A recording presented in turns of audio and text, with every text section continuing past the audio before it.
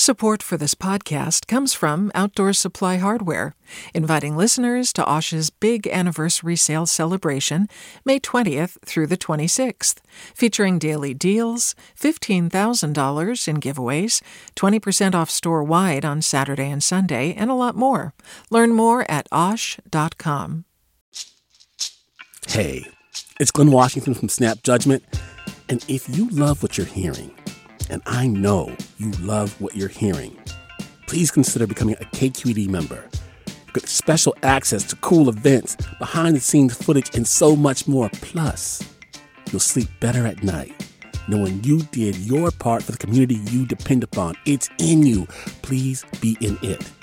Visit donate.kqed.org/podcasts to sign up now.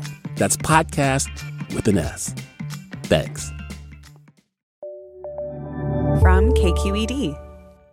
Good morning. This is the California Report. I'm Saul Gonzalez in Los Angeles. Former President Donald Trump will campaign in California next month, speaking at the California Republican Party's fall convention in Anaheim. The announcement comes even as Trump faces new indictments, this time over his efforts to overturn his defeat in the 2020 presidential election, like his role in the January 6th insurrection. CapRadio's Nicole Nixon reports. California Republican Party Chair Jessica Malone Patterson said she is thrilled to welcome Trump back to the state for the party's convention in Anaheim in late September. The announcement came hours before Trump was indicted on 4 counts of conspiracy and obstruction. It also comes days after the California GOP voted to change its rules for awarding delegates. Whichever Republican candidate wins more than 50% in California's March presidential primary will get all of the state's GOP delegates to back them in the national convention. The rule change is seen as favoring Trump, who continues to top presidential polls among the state's Republican voters. For the California Report, I'm Nicole Nixon in Sacramento. Hi, I'm Sasha Koka, host of the California Report magazine. Every week, we bring you stories about what connects us in the giant, diverse Golden State. Because what happens in California changes the world. I love this place. We were once seen as like the place to be, California. The land of milk and honey. That's where you go to Sunshine State, but we just have challenges right now. KQED's California Report magazine. New episodes drop every Friday, wherever you get your podcasts. Hey, it's Avery Trufelman, host of Articles of Interest, and I've got to say, I've been a fan of KQED ever since I was a little kid, and I would come out to San Francisco to visit my grandma. It was just what we'd always turn on every time we got in the car, every time we were making dinner and turning on the radio. It was always KQED.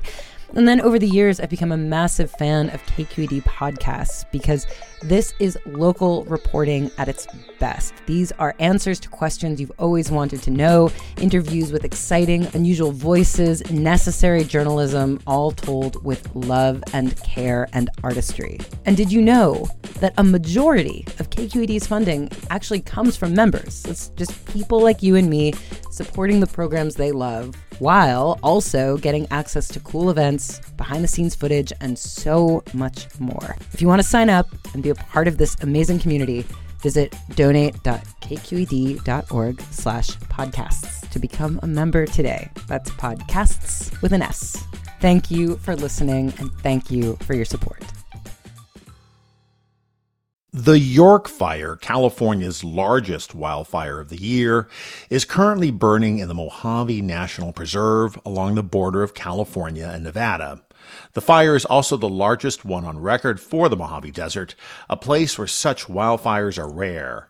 Monitoring the situation from Los Angeles is LAist science reporter Jacob Margolis. So Jacob, tell us more about this fire. What have we been seeing so far?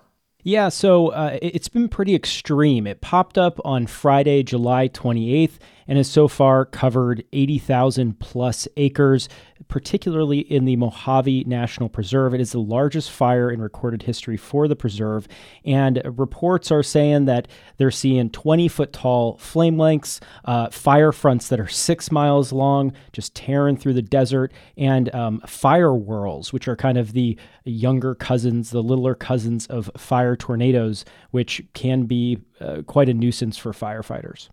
Unfortunately, we've become so accustomed to seeing big wildfires in our forest areas of California and in more alpine conditions. How unusual is it to have a fire of this size in the Mojave?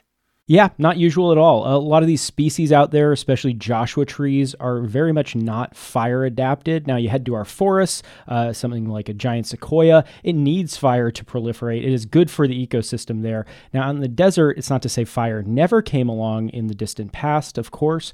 However, when these Joshua trees do burn, for instance, at very high severity, which means just very, very hot, they get destroyed, and that ecosystem might not recover for a couple centuries, which is really sad, and it's kind of scary.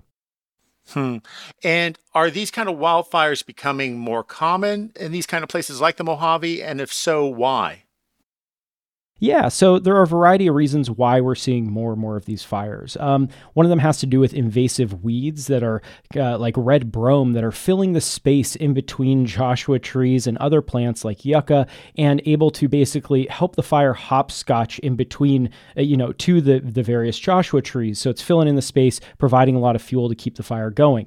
And when it comes to recovery in the short to long term in the Mojave after a fire, what does that look like? We could see some Joshua trees resprout from their roots if the fire was not too severe. However, this fire seems to have been quite severe. Besides that, the first thing to come back is probably going to be those invasive grasses. And the big worry here is the fire return interval. So this ecosystem, it might have been every couple hundred years between big fires. Now, with those invasive grasses popping back up, even if there were spots that didn't burn, all of a sudden this landscape is flammable again just 10 years, 15 years down the line. And like I mentioned earlier, these species are not fire adapted quite often, not nearly as much as in our forests. And if a fire comes along and hits them again, recovery's not looking too good. And just one other quick issue, like with other wildfires, there's also an air quality impact here, right? And this particular fire has affected air quality in places like Las Vegas.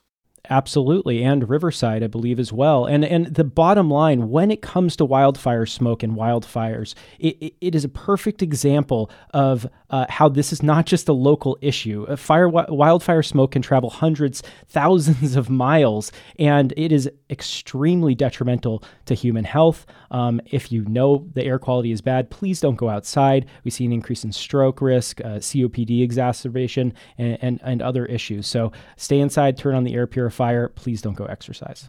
All right. We have been speaking to LAist science reporter Jacob Margolis. Jacob, thanks so much for joining us on the California Report. Thanks for having me.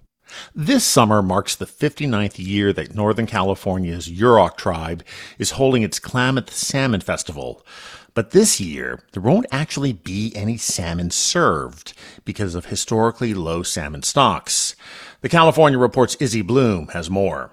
The Klamath River's salmon population has been declining for years due to factors like water quality issues, disease, excessive water diversion, and dams that block spawning habitat. That's why the festival's theme this year is celebrating the removal of 4 major dams on the Klamath over the next 1.5 years. Dam removal is a huge step in improving the Klamath River and the Klamath Basin. The Yurok tribe's chairman, Joseph James, says the tribe is choosing not to harvest salmon for the festival because it's their sacred responsibility to protect the fish. Salmon is part of our way of life. Salmon is part of our culture. Salmon takes care of us. It's important for us. We take care of the salmon too. The tribe also decided to cancel the upcoming subsistence and commercial fisheries as a conservation measure. The Klamath Salmon Festival, scheduled for August 19th, is open to the public and draws about 3,500 people each year. For the California Report, I'm Izzy Bloom.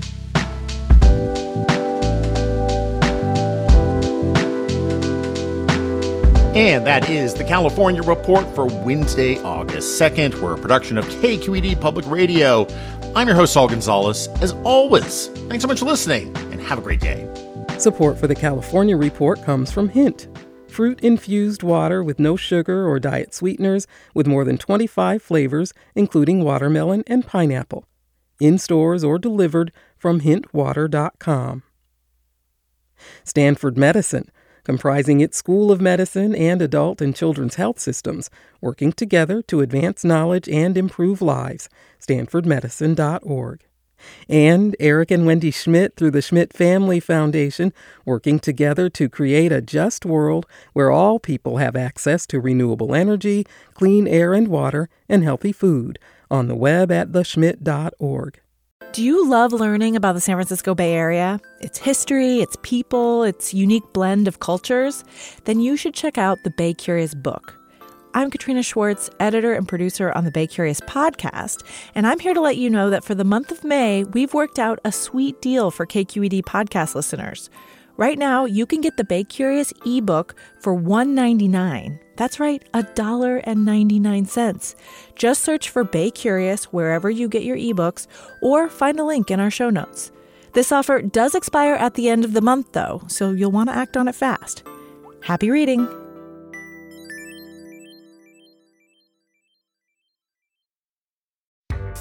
Hi there, I'm Randa Abdel Fattah from Throughline. If you're listening to this podcast, you know that KQED produces exceptional storytelling that keeps you informed, inspired, and entertained. Their podcasts cover issues from your neighborhood to the entire country and everything in between. Support this work today. You can help us continue to bring quality podcasts to your ears. Just head to donate.kqed.org/podcast. That's donate.kqed.org/podcast.